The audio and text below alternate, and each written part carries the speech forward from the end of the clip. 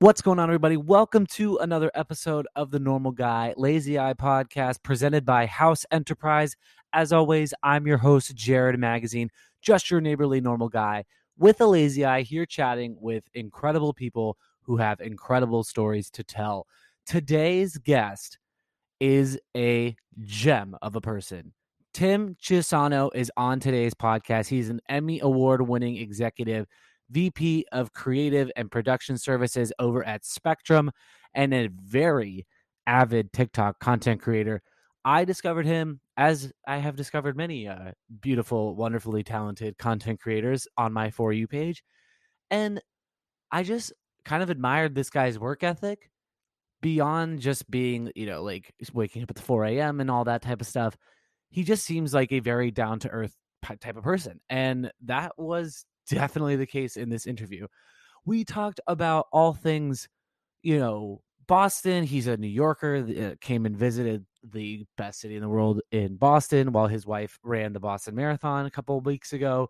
We talked about what it takes as a manager of people to manage people successfully in today's world. Obviously, with the changes to hybrid workforces, to the great resignations, to people leaving for better jobs, better opportunities, or what they think might be better jobs and better opportunities, and then later finding out, sometimes it was all talk. I think you'll find a very common thread in this, and it's a very simple concept to grasp, in that if you can get people to say at the dinner table, at the meal that they have following their job, that today was a good day, you're doing something right. And I hope that's what you can gain from this interview with Tim. It was an unbelievable conversation, one that just kind of flowed, whether it was the things we talked about, the important stuff, or the wonderful conversations we had about protein bars and cereal. Either way, I'm guaranteeing that you're going to enjoy this interview. So without further ado, please enjoy Tim Chiusano.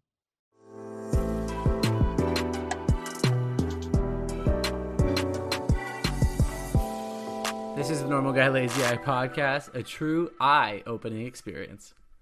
Well, everyone, on this week's episode, we have an incredible guest. Emmy Award-winning executive Tim Chiusano is the VP of Production and Creative Services at Spectrum Reach.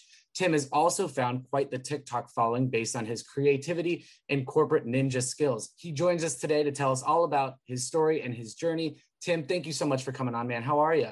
I'm excellent. It is a pleasure to be here. I was flattered by the offer, and I'm looking forward to the conversation. Well, that's where I wanted to start. First off, you had by far the funniest response to when I asked you to come on the show, or at least the most creative. And by creative, it was just a 4-second video of you saying, "Sounds good, let's do it." And then you DM me your email. But I just remember I was in bed at around 4:30 in the morning, and I got a buzz on my phone. And it was an Instagram notification that popped up, and you know how it just says notification. Yep. And I was like, this has to be him, because I know you're up and no one else is sliding into my DMs at 4:30, in the morning on Instagram. So I was like, I think Tim's going to come on. And right away, there you were. It was perfect. It was awesome. Well, it's my preferred method for responding to DMs. I try to legitimately maximize every hour, every minute that I can. Mm-hmm. And in a random way that's more efficient for me to just do video in return, especially on Instagram DMs. Yeah. And maybe there's somebody that's listening that's received one of these as well. I always feel a bit bad or awkward afterwards, because I'm literally walking down the street in somewhat, right, pitch black, depending on what time of year it is. Yeah. And, just kind of blabbering on. Half the time I'm like, I'm definitely awake at that point, but Lord only knows what's coming out of my mouth.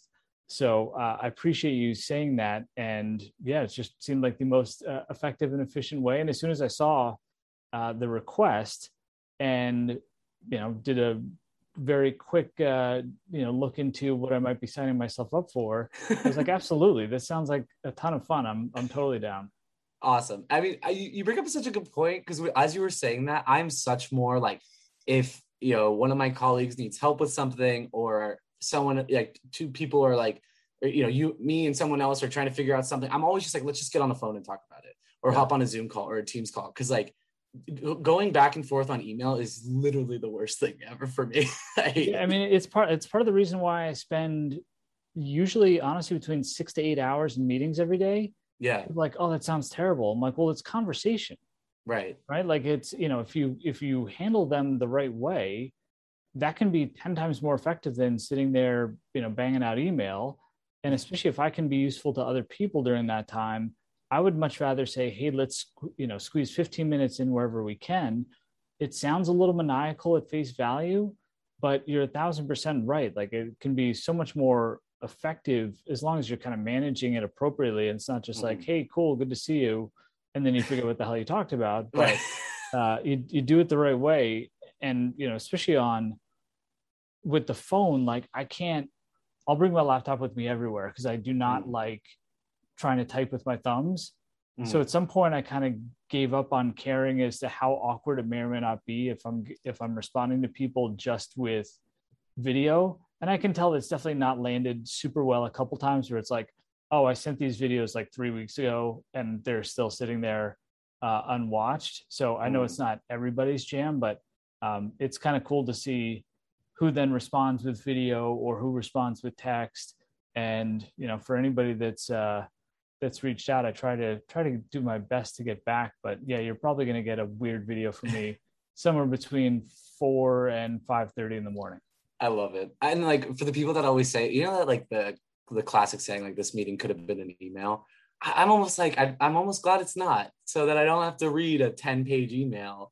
And if we have to talk about something for an hour that maybe could have been covered in an email, I'd rather do that, especially in today's world where like human interaction has been so limited, whether it is on Zoom or even if you are back in the office. Like I'm all for it. Yeah. That's just a personal preference. I don't know if you feel the same way, but I feel the exact same way, especially because email it should be looked at as a specific tool for specific usage. And one of the biggest skill set gaps that I see is the lack of ability to really command it the proper way. And what I mean by that is, can it be super direct? Can it be actionable? And is it clear as to who it's actually directed towards and who is responsible for whatever happens next? My boss is a super, super smart dude. And he planted the seed in my head after, and I had already kind of thought along these lines, but he said it in a way that I thought was really simple and smart, which was, you should always look to have an email be concluded, like an email chain conclude within 2 or 3 emails. If you start a longer chain, there's a chance that you just pick the wrong communication vessel. Yeah.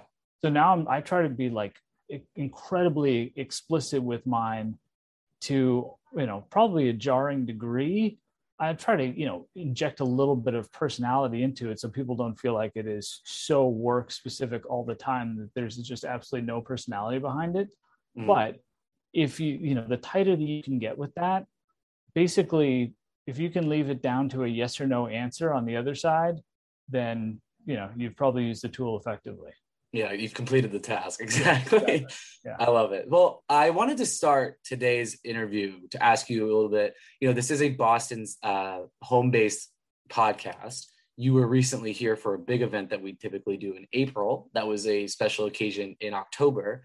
Your wife, who literally just came off the London Marathon a week prior, ran the Boston Marathon in a very impressive 3:30. But you had some big love affair of Boston. So I wanted to ask you, how was your time here in the best city in the world? Because I know you're in New York, but I'm just going to throw that out there. You knew I came with my Boston hat. I was ready for this. Yeah, no, I can definitely appreciate that. It is, you can tell very quickly that it's a really special place. And I mean that sincerely. And as you said, as a, almost lifelong New Yorker, all but, the first 8 years of my life have, for the most part, been spent here, minus a couple of, chunks of time, either for school or, other random stuff. But of my 44 years, I've spent at least 30 plus of them here in New York. And, Boston is definitely special. Like, you can feel so many different elements of the history. You can get a true sense of its character, even down to like the random nuances of the public transportation. Like when I travel, I love experiencing other cities' public transportation. Right. And I thought it was great, like the quirkiness of some of the subway cars, just how like random the map seemed to be as far as like where the lines were. The food was fantastic. We have friends in Boston, so that certainly helped too. That we had like a direct connection.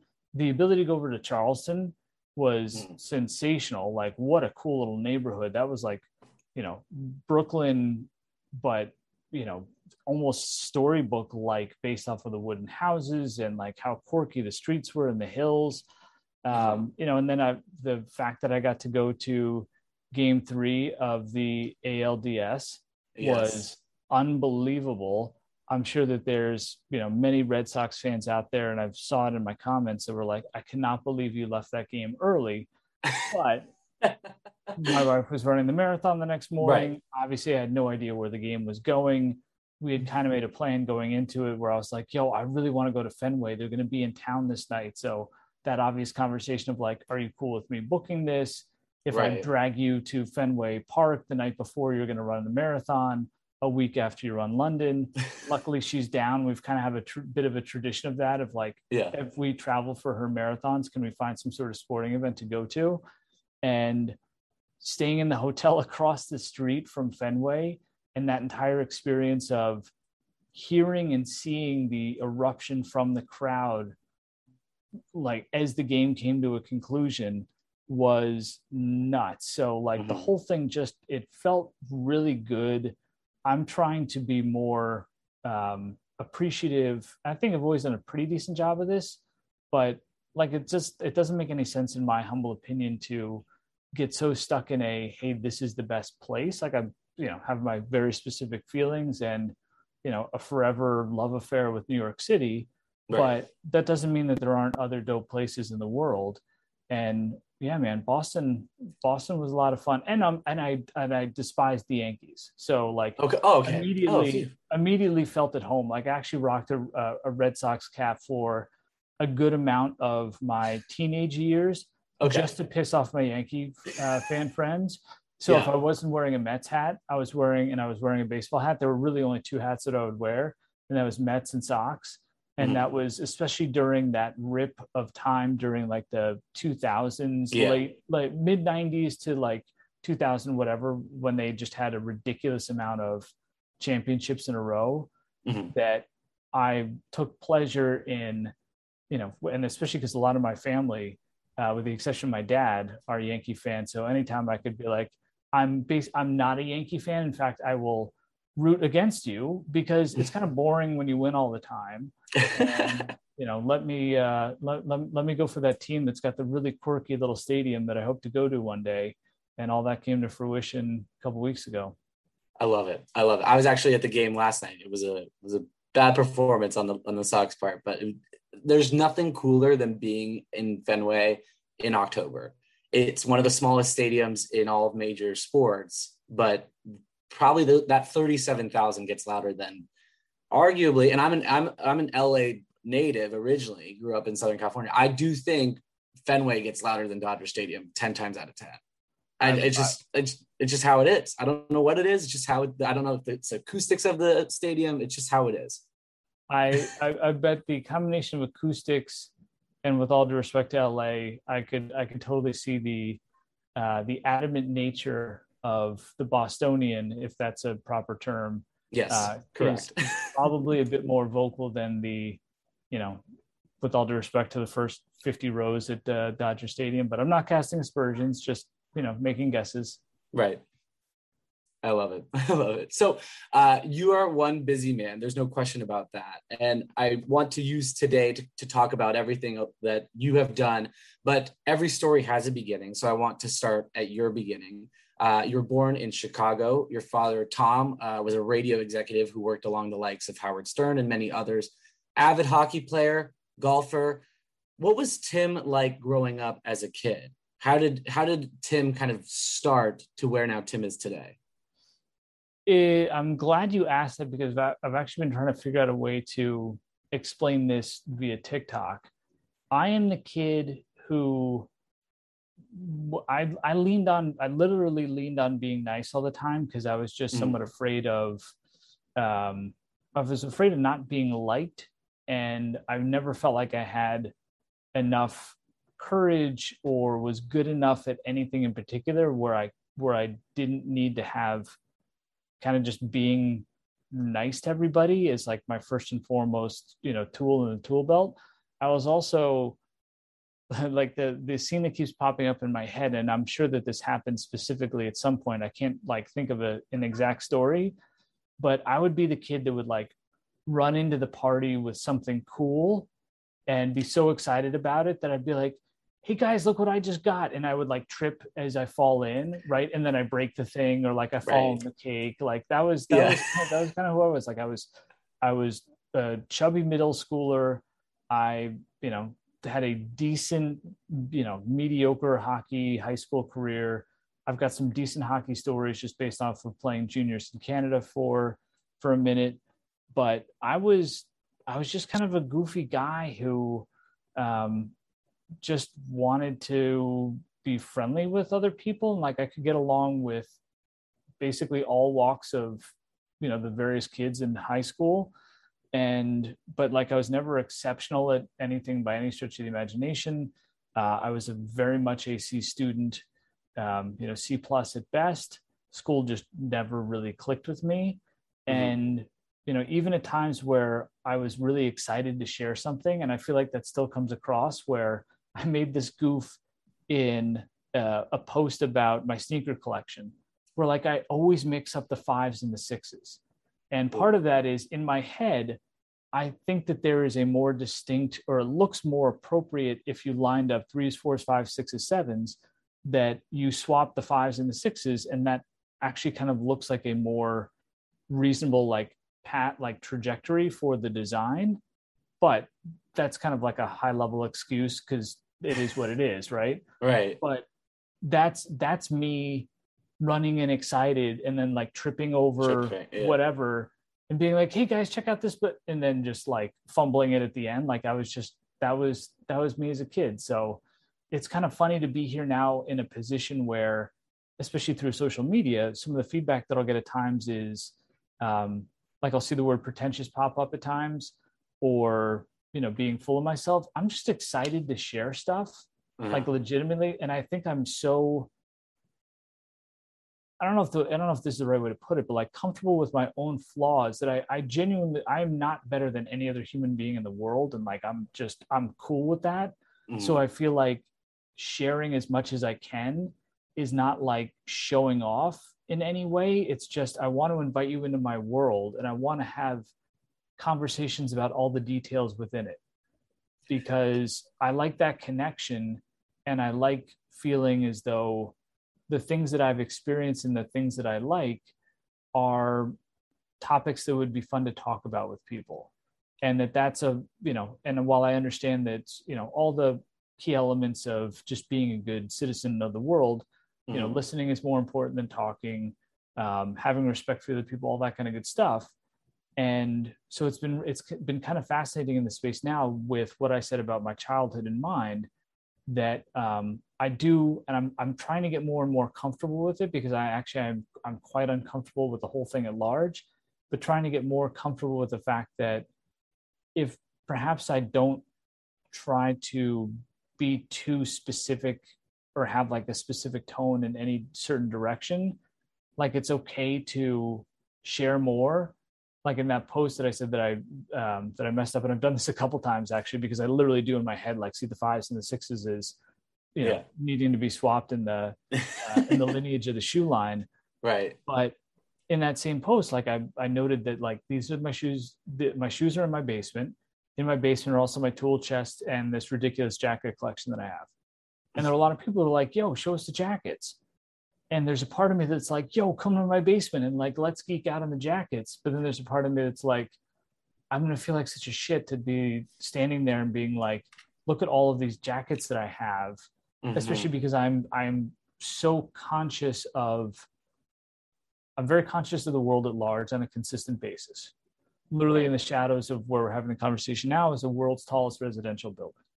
And yet I know within those shadows and between me and there are people that don't have homes. Right. Yes. And I see this is that is the juxtaposition that is New York City, right? Right. So on a day in and day out basis, having like all of those awareness variables sometimes makes it feel awkward to have certain conversations in certain context. Mm-hmm. And I'm still working through that to a certain extent, because I do want to have those fun conversations, but it's like, can I like peel out the people that are just curious about that thing and like bring them into my basement and have like a quick party with them and be like, yo, let's geek out on these things because these are fun conversations. But at the same time, like trying to, balance that self-awareness with the self-deprecation, with the desire to just make content about fun stuff. Like I'm literally sitting on a post now of coming back from London.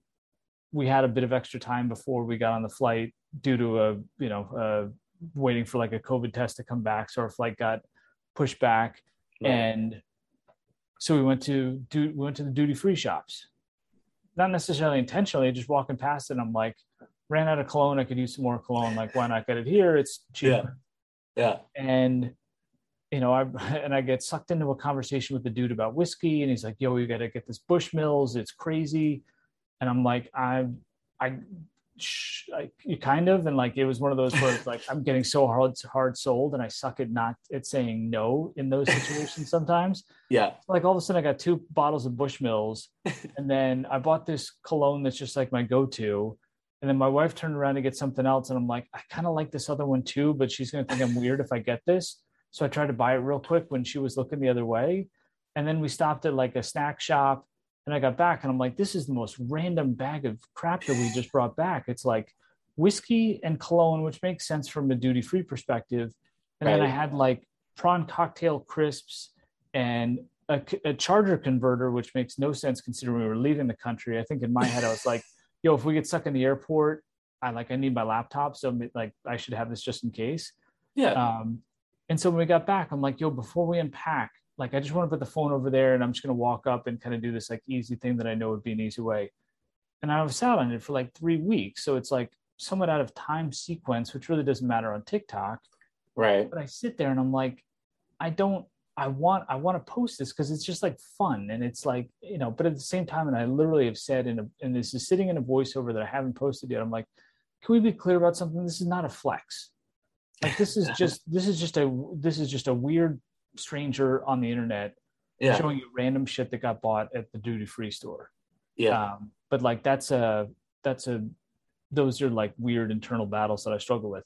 And last thing I'll say before I be quiet is what you're witnessing right now is why I say that I suck at TikTok, because like a 3-minute timeline, right, and something in is difficult for me. So I feel so bad because I know that there's literally at this point tens of thousands of questions that I'm like, I have a good answer for this. Like I can probably help out on these topics, but it's like, how do I compound that into whatever? So that's when people slide into my Instagram DMs. They could get like 15 minutes of video back from me where I'm like, yo, so if you're looking to talk to your boss about a promotion, like, let me walk you through blah, blah, blah, blah, blah, blah, blah. And that could be like half of my walk around in the morning. So anyway, I'm long-winded by nature. And I think that this all started with a question about my childhood.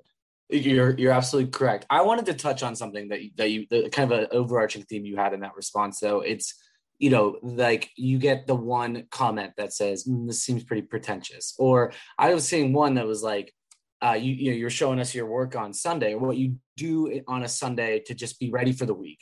And I think the top comment is, this is just working on a Sunday. Yep. And I was like, and I agreed with your response. It's like, yes, but, and then you went on to kind of explain it a little bit. That's how I kind of felt with starting this podcast. But even then I started to branch out beyond this podcast, and on my, my own Instagram, I started in January. I wanted to run 1,000 miles. That was my New Year's resolution. Wow. I didn't know why I wanted to run it. I don't know what possessed me to do that. As an ex-swimmer, I was like, I don't know anything about running. So that's what I wanted to do. Then come the end of January, I was like, well, what if I did like a story a month of my progress, and who's going to give a crap? Yep. But like, at least I have this like cool little story highlight on my Instagram of what it'll look like. And then it led to, March, April, May, doing all those updates, And then the athlete in me was like, what are you running 1,000 miles for? Like, what's the, like, who cares? And like, for you, who cares? But so that's when in June, I was like, okay, I'm going to sign up for a marathon. So I'm doing my first marathon in next Sunday. So, but then it was like, more and more people were like, I love these updates, or I love this. And like, you're so like this, that, and like brands will reach out. And I was like, this is not what I expected. But the only things that I remember, and probably I will remember when we look back from a year from now and watch my 1,000 miles, is like the 10 or 12 people that were like, no one cares. Yeah. And that's what sucks about social media, period. You know? Yeah. It's interesting. I was literally working on something in this ballpark from a post perspective, because some of that is just reflecting on the negative versus the positive, right? Some of that is also a little bit of what they call the imposter syndrome. And you see a comment along those lines and you're like, oh, that's right. Do I have a right to say these things? Like, should anybody care? And it starts to drown out the other things. So even if you don't necessarily see the imbalance of positivity versus negativity, or it's like you're so focused on that thing, it's as though it gets into the wormhole of imposter syndrome. And then you start to question, at least for me, I start to question, that's right. Like, why am I doing these things? And I almost feel like this knee-jerk reaction to be like, yo, if you, especially about work stuff, you're more than welcome to look me up on LinkedIn, and then you can judge me based off of these things. Like, I'm super comfortable in that space. And I know, honestly, I would like to do a better job of that, because I feel like if the more comfortable I can become with those things, the more helpful that I can be to others, especially kind of based off of when I'm able to have more long-winded conversations where I can see that it's been helpful, especially some of the stuff that I've seen during my career that, you know, again, if you've seen my LinkedIn resume, not necessarily just accomplishments, but just random circumstances that I've been exposed to that have given me just a ridiculous amount of experience in a short period of time. But in regards to like the negative, or those things that kind of stick out in our brains that we wish wouldn't, the way I'm going to try to look at these things now moving forward is, and this specific to imposter syndrome, is allow myself a quick true gut check, right? We are all inherently flawed. And as I said earlier, I know that there is, and this was a line that I was using a lot, but I don't think it really resonated, so I stopped saying it. But I firmly believe it. I think the most succinct way for me to explain to the world, or whomever is watching, that kind of balance is, there is nothing special about me except for you. Because you're the one that's seeing whatever it is that I'm sharing in a specific way that might be meaning something. Right. So I'm basically irrelevant, right? You know, perception is reality. Doesn't matter what you say, it's what they hear. Like those types of things, like that is basically social media, right? Yeah. So being more comfortable with that, and it's actually the number one, like the first thing, if you go to my page, the first thing that I have pinned post-wise is not even something that's performed super, super well. It's me saying, I would need to be clear about something, because I had a couple times where I was ready to pull the ripcord and literally just delete my account and walk away. And not necessarily because of the negative comments, but just because I felt like I had hit a wall. Like I'm not comfortable being that much more open and trying to share that much more. Yeah. Somewhat because of the imposter syndrome, or because I'm like, I don't want people to think that this is pretentious. So if people think this is pretentious, then I'm out. And so the number one thing that you would see on my page is a post of me, like it's just like my hands with paperwork, and I'm saying, I have to be incredibly clear about the fact that anything that I can do, you can do better.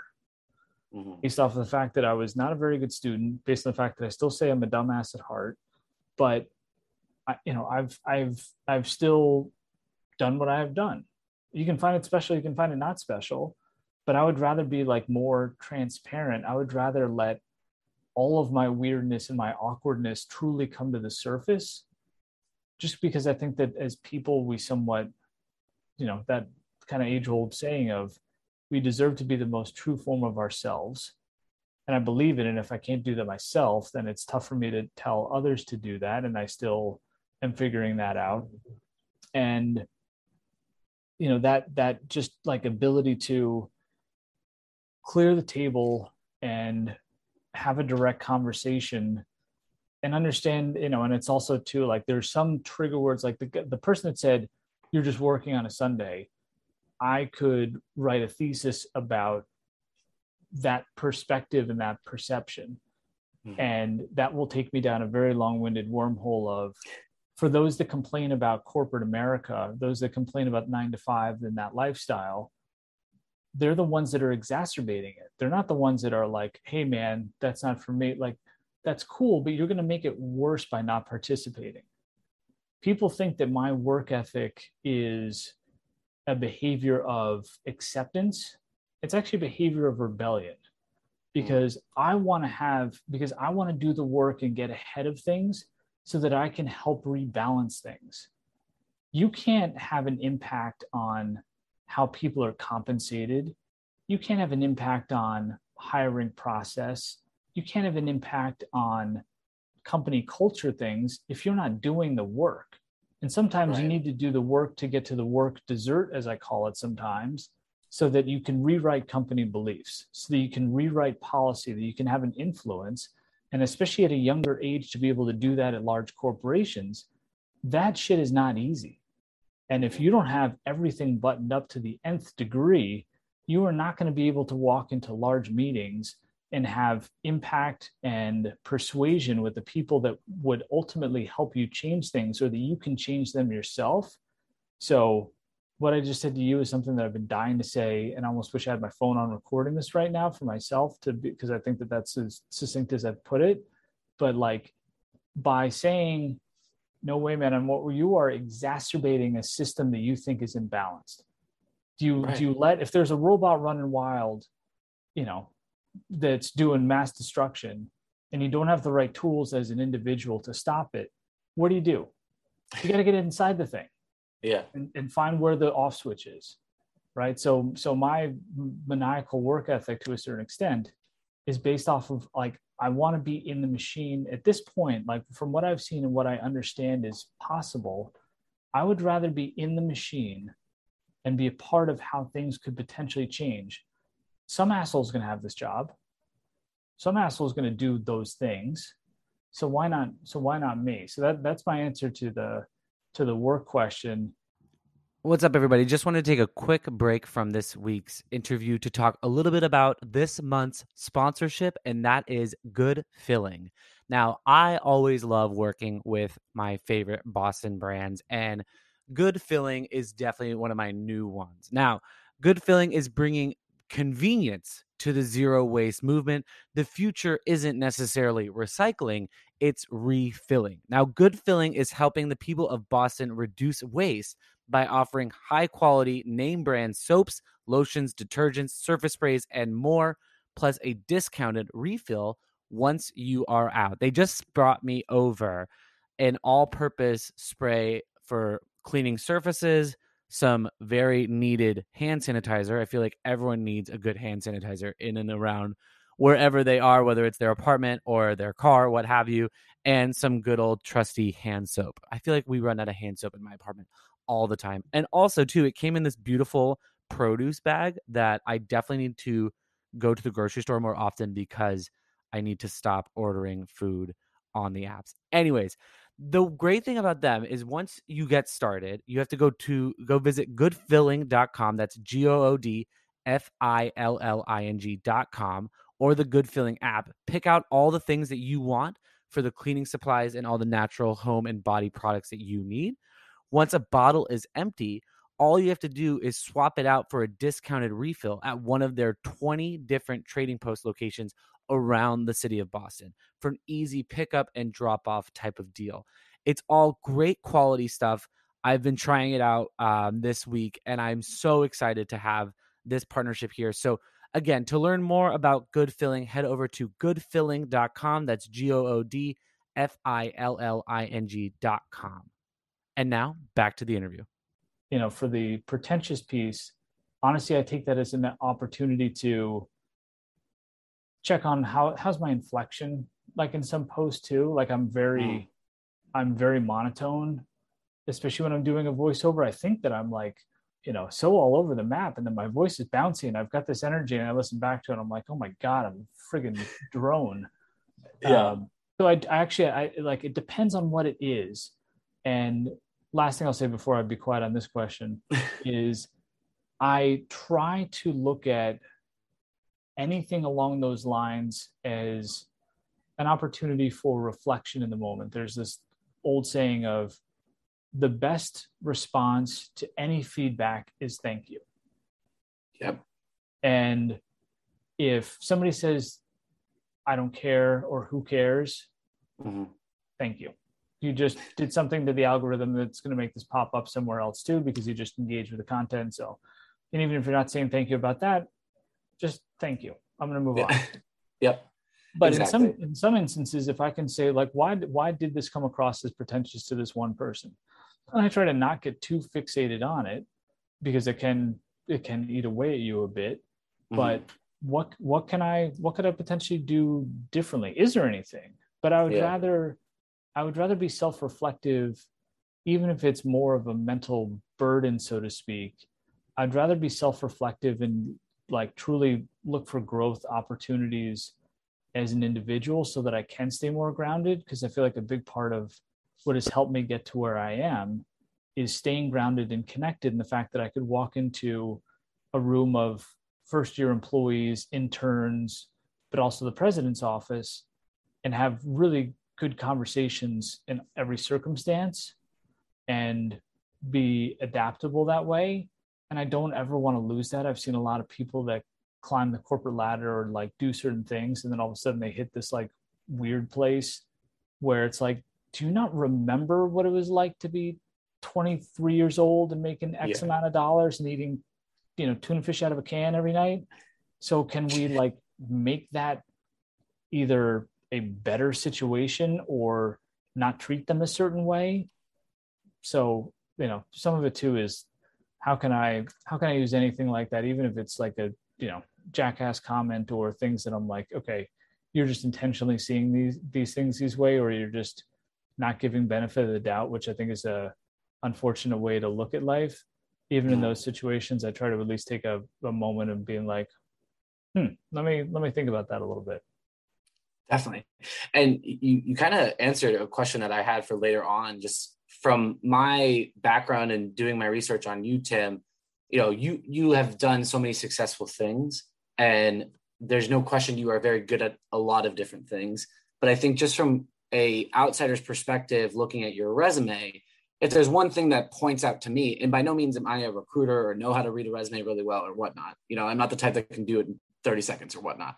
But what kept sticking out to me was how well you manage people and how you have put teams together to get the task done or get the task at hand. And whether it's you're managing 3 people on a sales team for a startup, or in your case now at Spectrum, managing over 240 employees, I think right now the managers of people have a very difficult task at hand, throwing a wrench in the whole world of everything's online and I don't get to see your body language. I mean, I do now because you actually have a wonderful camera of your entire office, but it's head and shoulders at this point. And it's hard to see, okay, well, what is Jared like when he's not on these Zoom calls, when he's doing his job? What is he like? How is he doing it? And I think just the way that you answered that question is just showing how I think managers today need to kind of take a broader look back behind the curtain than just, kind of that tunnel vision. 1,000%. I would, this is another topic that I could spend an ungodly amount of time talking about. Right. So when I took this job 8 years ago, I was thrust into a really awkward position. I knew what I was walking into to a certain extent, but I didn't know how drastic of a change they were looking to implement. So true story, they bring me in the Thursday before my first day. And I'm like, cool, first executive level job, so important. They got to bring me in before my first day. Like I'm that kind of like dumbass mentality where I'm like, ooh, like this is like big stuff. Like this is gonna be right. And they sit me down. They're like, okay, on the second day on your job, we're going to make this announcement about the specifics of what your department is being asked to do and what your role basically is, because my role had not existed before. And we have this meeting already in the books with the president your second day on the job. So you should wrap your head around this before you walk in the door on Monday. So I inherited, roughly 100 people at the time. And in so many words, they said, you need to dismantle the entire department. And they gave me this business plan, which basically said, like, you've got 7 or so months to restructure, and this meant basically eliminating every position and starting from scratch based off of roles needing to be different. And the most direct way to do that is to have roles no longer exist so that you can put new roles in place and then rehire who needs to be rehired and all those types of elements that go into it. And I remember sitting there and I was flabbergasted. I'm just like, all of a sudden head starts spinning. I think I felt dizzy. And that first year was pretty terrible.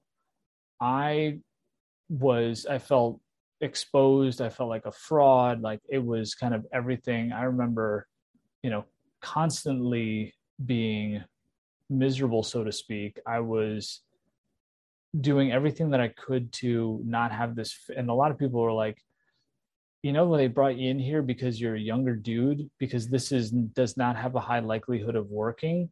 So when this doesn't work and you get fired, at least you're not in a lighter stage of your career. And I had people betting against me, like, to my face. I was in the washroom at sales meetings when people, before Zoom and all that kind of stuff, that people just hadn't met me in person yet. They were literally like, so who's this jackass and what the hell does he think he's doing with this plan? A, not entirely my plan, not that was a reason to punt, but B, literally saying this, like, I'm washing my hands and I'm hearing this conversation, true story, before I go on stage to give a presentation about what's going to happen.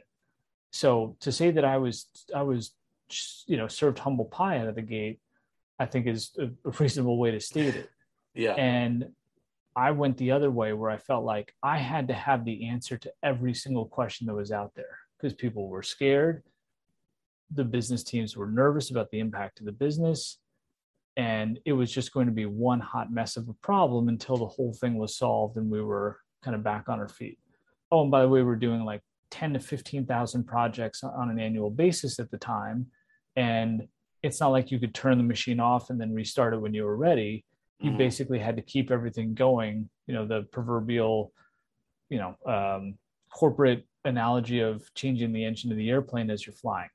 Yeah. And especially because of my age, and especially because of the fact that there were a lot of people that were older than me with more experience that were now working for me and had to basically go with this direction, the humility, like, if I didn't have the level of humility and self-doubt that I did, I don't think that I'd be standing here now talking to you.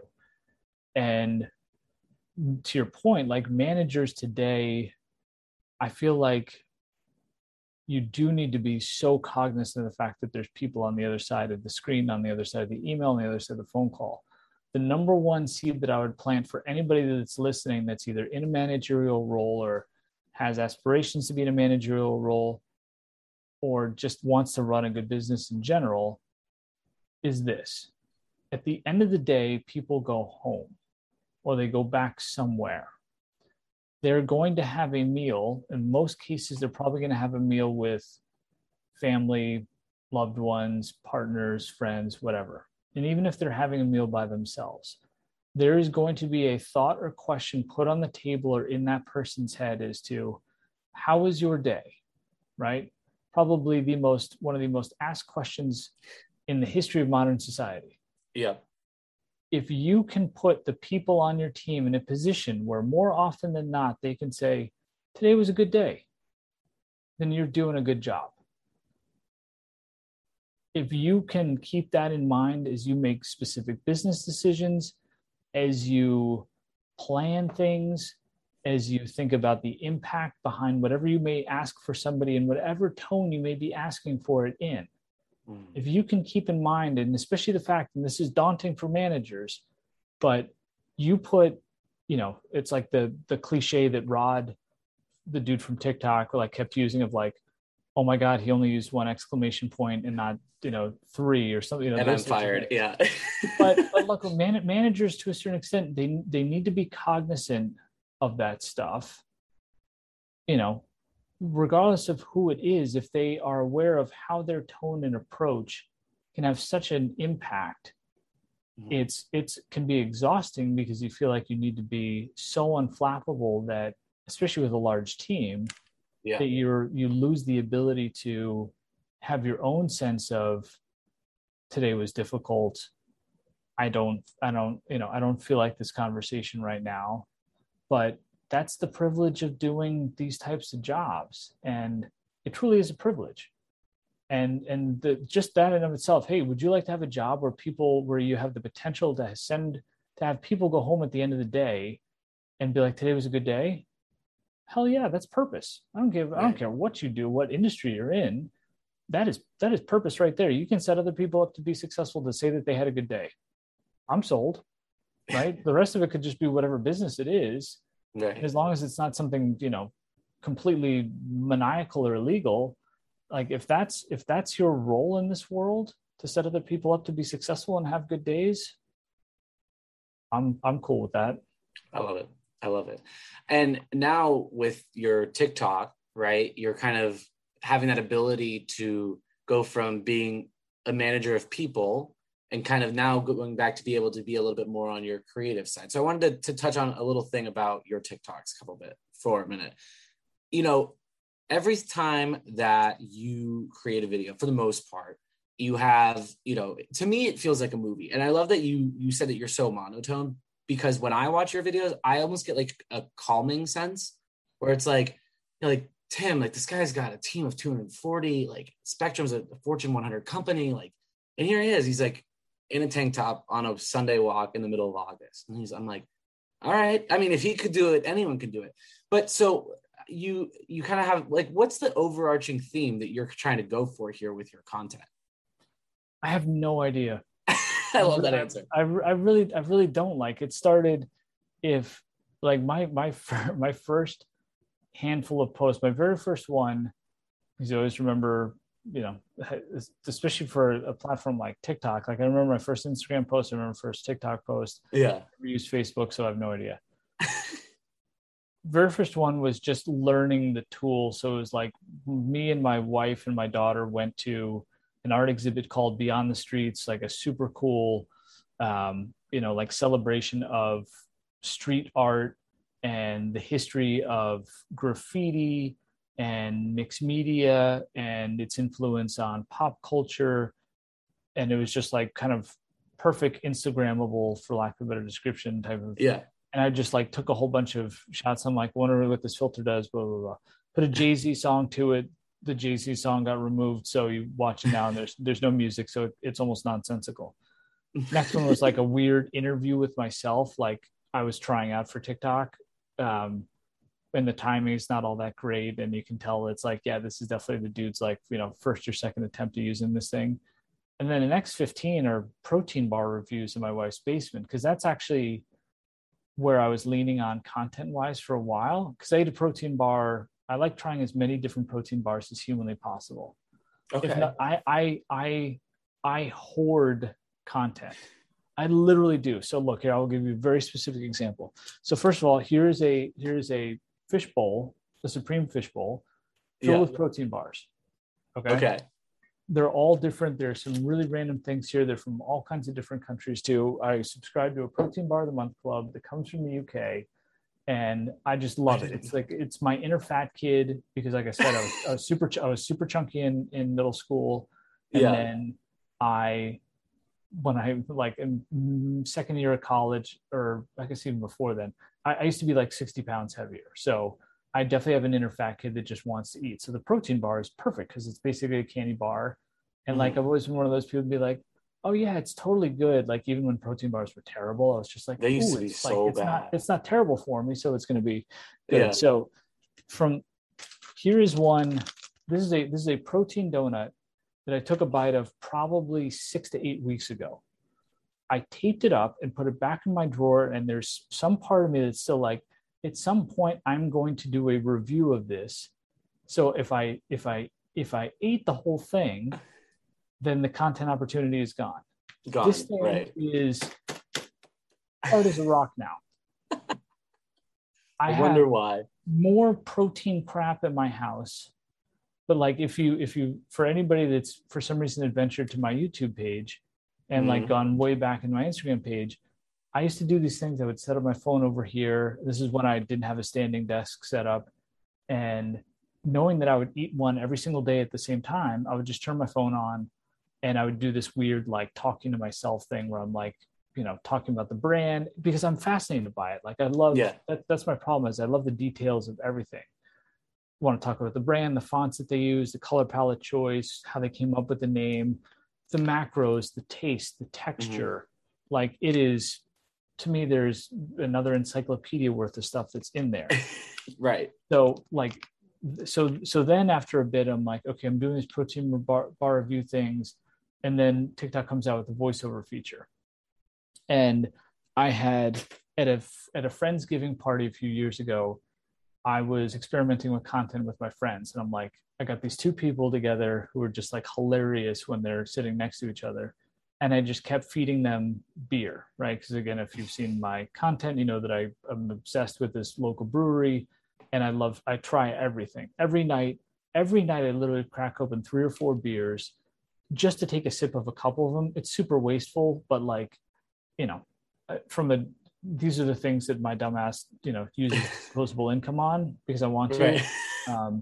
And like that could be a whole nother thing. So at some point I'm like, oh, interesting. Like there's this dynamic of the things that I put in my mouth and the things that I don't put in my mouth. And for a while I kind of leaned on that as this is the way I see the world.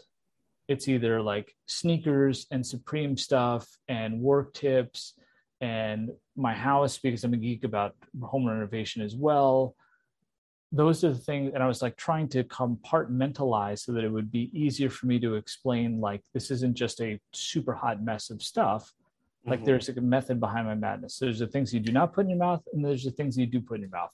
Protein bars, beer, popcorn. I'm addicted. I will try any popcorn that's under 40 calories a cup and sushi. Yeah, you have that sushi place, man. Every TikTok it's in there. it's a problem. I don't want to see my annual sushi bills, but look, this is why for another person, like I work my ass off. So like I don't own fancy cars. Like I'm, you know, I've just kind of got my thing on kind of like a specific lockdown. And so I don't have one, unfortunately. I really don't have a content strategy, which I wish I did. I wish I was more specific and intentional, but at the same time, like I don't. So as you know, I don't know if you suffer from the same thing, but it's like, I have all these things that I want to talk about, but at the same time, there's something in the back of your head that's like, if you just had a clear blue sky, just start doing protein bar reviews again, like, is everyone just going to turn around and walk away? Right. And I do try to lean on the fact that, you know, to what we were talking about earlier in regards to managing people and career stuff, like that is where I can, for better or worse, that's where I can be most helpful. Like there's so much bad career advice on TikTok. And I've really, really, really tried to bite my tongue for a long time about, you know, and I probably had God knows how many drafts of like, you know, the Stitch where I'd interrupt somebody having their sentence and be like, whatever you do, please do not do this. Like just for the love of God, like even the ones that seem totally innocuous of, you know, here's how to ask for a raise. I'm like, you're skipping so many steps before you're knocking on your boss's door. You're signing yourself up for a train wreck. Yeah. Right. And so, you know, again, super long-winded answer, but like, I'm all over the map. I could probably do a full month of content and literally post something every day, 3 times a day, just on giving a tour of the stuff that's on the top of my bookcase here in my office. Yeah, it looks like you really could. And I kind of love that answer though of there is no roadmap, because I was the same way. Like every podcast, starter kit, book, video that I saw was find your niche and stick to that audience, because that's how you'll grow. Yeah. That audience will grow with you. That audience is defined. And for me, I was like, but then I have to talk about swimming for 52 weeks, every week. And I was like, I love swimming. I loved it. And it was a big portion of my life, but I can't do that. Yeah. But this, it's like, I've talked to, Emmy Award winners, executives, athletes, Olympians, authors, you name it. But the overarching theme, I guess, of the podcast is, let's not forget who the host is. I'm just a normal guy with a lazy eye. And like, if that's my overarching theme, so be it. You know what I mean? Yeah. So there definitely has to be at least like a constant. And for you right now, whether it's the voiceovers or something like, or it's just the fact that it's you, Tim, then that's the constant. It doesn't have to be constantly protein bars. Although I would love a little, like, if you had like a playlist in your TikTok of your protein bar content, I'd probably subscribe to that. Because that just seems so interesting. that is then a double dose of inspiration. To hear the acknowledgement that we are our own niche, and it's something that I firmly believe, but you need to soak that in. But I think before you can become super comfortable with it, because that means being more of yourself, and that can be uncomfortable for people. Right. But yeah, no, I have definitely, and that's another one that I'm sitting on that's been edited but not posted, where I'm like, I have boxes of protein cereal that have been sitting on this cup. My wife asked me every once in a while, she's like, first it was like, hey, it's been a few months. And then it's been like, it's been a year. And now honestly, it's been almost like 2 years. But I got this protein cereal online at some point. I'm like, I'm going to talk about it. Like, how do I not talk about it? Like, it's protein cereal. Like, how does this not become something that I talk about? Like, who wouldn't want to at least have moderate, I shouldn't say who, but like, I'm be shocked if there aren't some people like, I'd be interested in trying that, but I'm not going to buy a box. But if some other idiot bought a box and wants to tell me about it and I can digest it super quick and then move on, then sure, I'll listen to that idiot, tell me about it. I don't know. I feel like cereal is something that like the childhood in you, or the child in you, like never gets over. Like, I love like Magic Spoon, amazing cereal. A bowl of Frosted Flake. Oh, I can give you the review if you'd like. I've eaten it, and I've my own. I have super specific thoughts on it, dude. It's way too much like Captain Crunch, where that stuff is stuck in your teeth for hours afterwards. Taste is decent, texture is decent. The first generation, because I've actually gone through 2 generations of their stuff now, and still haven't talked about it. So I'm actually, this is a good test. So you can tell me if I'm spot on here or not, at least based on what you've seen. So, stuck in your teeth forever. Texture's great. Taste is pretty damn good. There's definitely a bit of a weird aftertaste. I have found that I found that the frosted one, the ones that tried to not include too many different flavors, are usually better. Like peanut butter and frosted, I thought were the best. And like the fruity one, I thought was meh. And then the cinnamon one was like way too stick of gum kind of cinnamon versus like a true type of cinnamon. But anyway, you just there's my post on it. I agree with you 100% on pretty much all of your takes. I would say I was always, as a kid, I was always a big mixer of cereal. I always, for some reason, did the bed of Frosted Mini Wheats to start, and then my choice of, my parents never let me do like the sugary cereal, so it was like Smart Start, Raisin Bran Crunch, Honey Bunches of Oats, and that was my breakfast in the morning. But so I mixed the chocolate and peanut butter, and that was a dream. That was like the fat kid in me was, this is my Reese's Puffs. This, it's healthier, so perfect.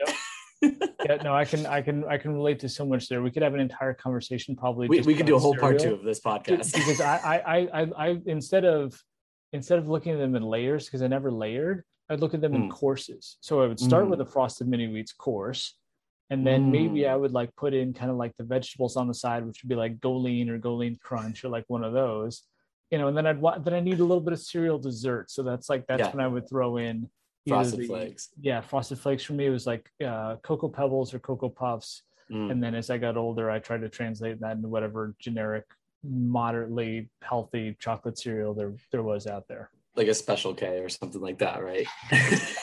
Exactly. I love it. All right, so I have 2 questions for you, and these are probably maybe two of the hardest ones that you'll probably get today. So we touched on your TikTok and how you do a lot of voiceovers of those TikToks. But if there was a song to voice over the day in your life, or a day in your life, or the soundtrack to your life, you can pick an album too. But what would that song be? Man, you're right. That is friggin' impossible. But wait till I get to the last question. So I would probably pick I'm going to go with the album. And I'm going to pick The Strokes' Is This It? Okay. Because I feel like that is a good middle ground between, like, from an age perspective, that was like 2001. So I was, early 20s, and a lot was happening in the world then. I was, living in an apartment by myself for the first time in New York City. There was like a whole scene around that time.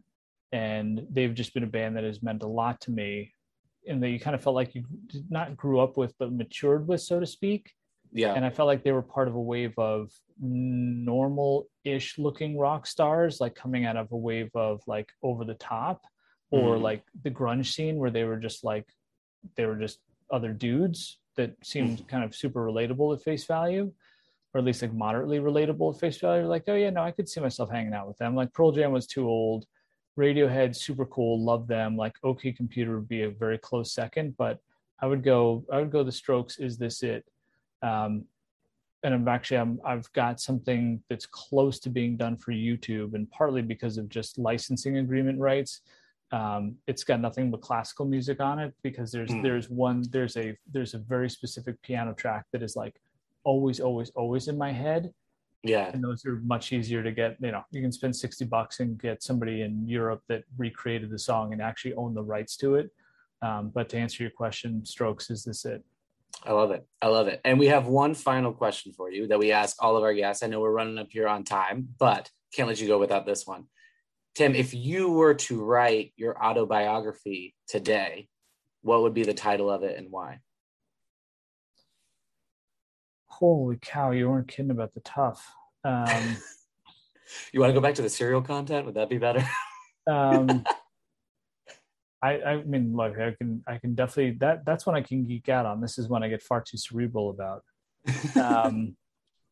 Autobiography.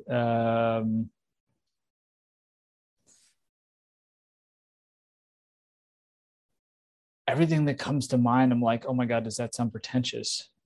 I'm gonna, in the moment, I'm gonna say the title would be Why Not? Okay. I don't have like a super crazy story across the board, but like for the things that I've done and for like what I've chosen to do with my career, for a lot of cases, been like, why not do it? Why not take that on? Why not wake up at 4:00 every single day to be able to do these things? Why not try to scale out TikTok content when you're already working 14, 16-hour days? Why not buy a house that's been abandoned for 15 years and see if you either fail catastrophically in bringing it back to life, or actually turn it into a home that you lived in? So kind of be like, yeah, so why not? Yeah. I love it. Well, Tim, this has been an absolute blast. I really appreciate you coming on and having this conversation. I've had a blast. I hope you did too. And I hope we can keep in touch. And the next time you're in Boston, let me know, and I can show you around my parts a little bit better. I would absolutely love that. Thank you so much for the invite. Like this has been a lot of fun, and appreciate everything that you've brought to the table. And again, thank you for reaching out. That was super humble to get the invite, and I've had a lot of fun today. Thank you. Thank you. I'll talk to you soon. Cheers, brother. So a big thank you to Tim Chiusano for coming on this week's podcast and sharing more about his journey, about some of the life lessons that he has learned throughout his career. His resume speaks for himself, but just being able to have this conversation with him and be able to get to that personable level that I felt that we got to. I mean, believe me when I say I don't think protein bars or our cereal takes was on the docket of the questions that I wanted to ask, but it's exactly how I wanted that conversation to go. So again, big thank you to Tim for coming on this week's show. I'm going to leave links to all things Tim in the description of this week's podcast. I invite you to go check it out, and I invite you to take some of the life lessons that you learned in today's podcast and use them in the world that you live in. That does it for this week's episode. As always, feel free to follow us on Instagram at Normal Guy Lazy Eye. You could follow us on TikTok too at Normal Guy Lazy Eye. You're going to find all the clips from your favorite interviews over there. Kind of get some more bonus content going here very soon. We do still have the wonderfully comfortable and breathable and amazing Normal Guy Lazy Eye merchandise that is in the description over on our Instagram. You can click the link in the bio. That does it, I think, for all of my shameless plugs this week. Quick life update. If you are listening to this before Halloween, you can find me, as I'm sure you've seen on my personal Instagram or from talking on this podcast so much about it. I will be running the Cape Cod Marathon. 6 months of training for this. It has all come down to this moment. I'm making it sound like a sports announcer, kind of real, but I'm really excited. And I just want to thank you guys for supporting me in this. If you've shot me over a DM through my 1,000 Mile Man Challenge, thank you so much. It's meant the world to me. And I just can't thank you enough. This podcast, my social content really wouldn't be where it is today without the support of you guys. So again, thank you guys so much. And I will see you all next week.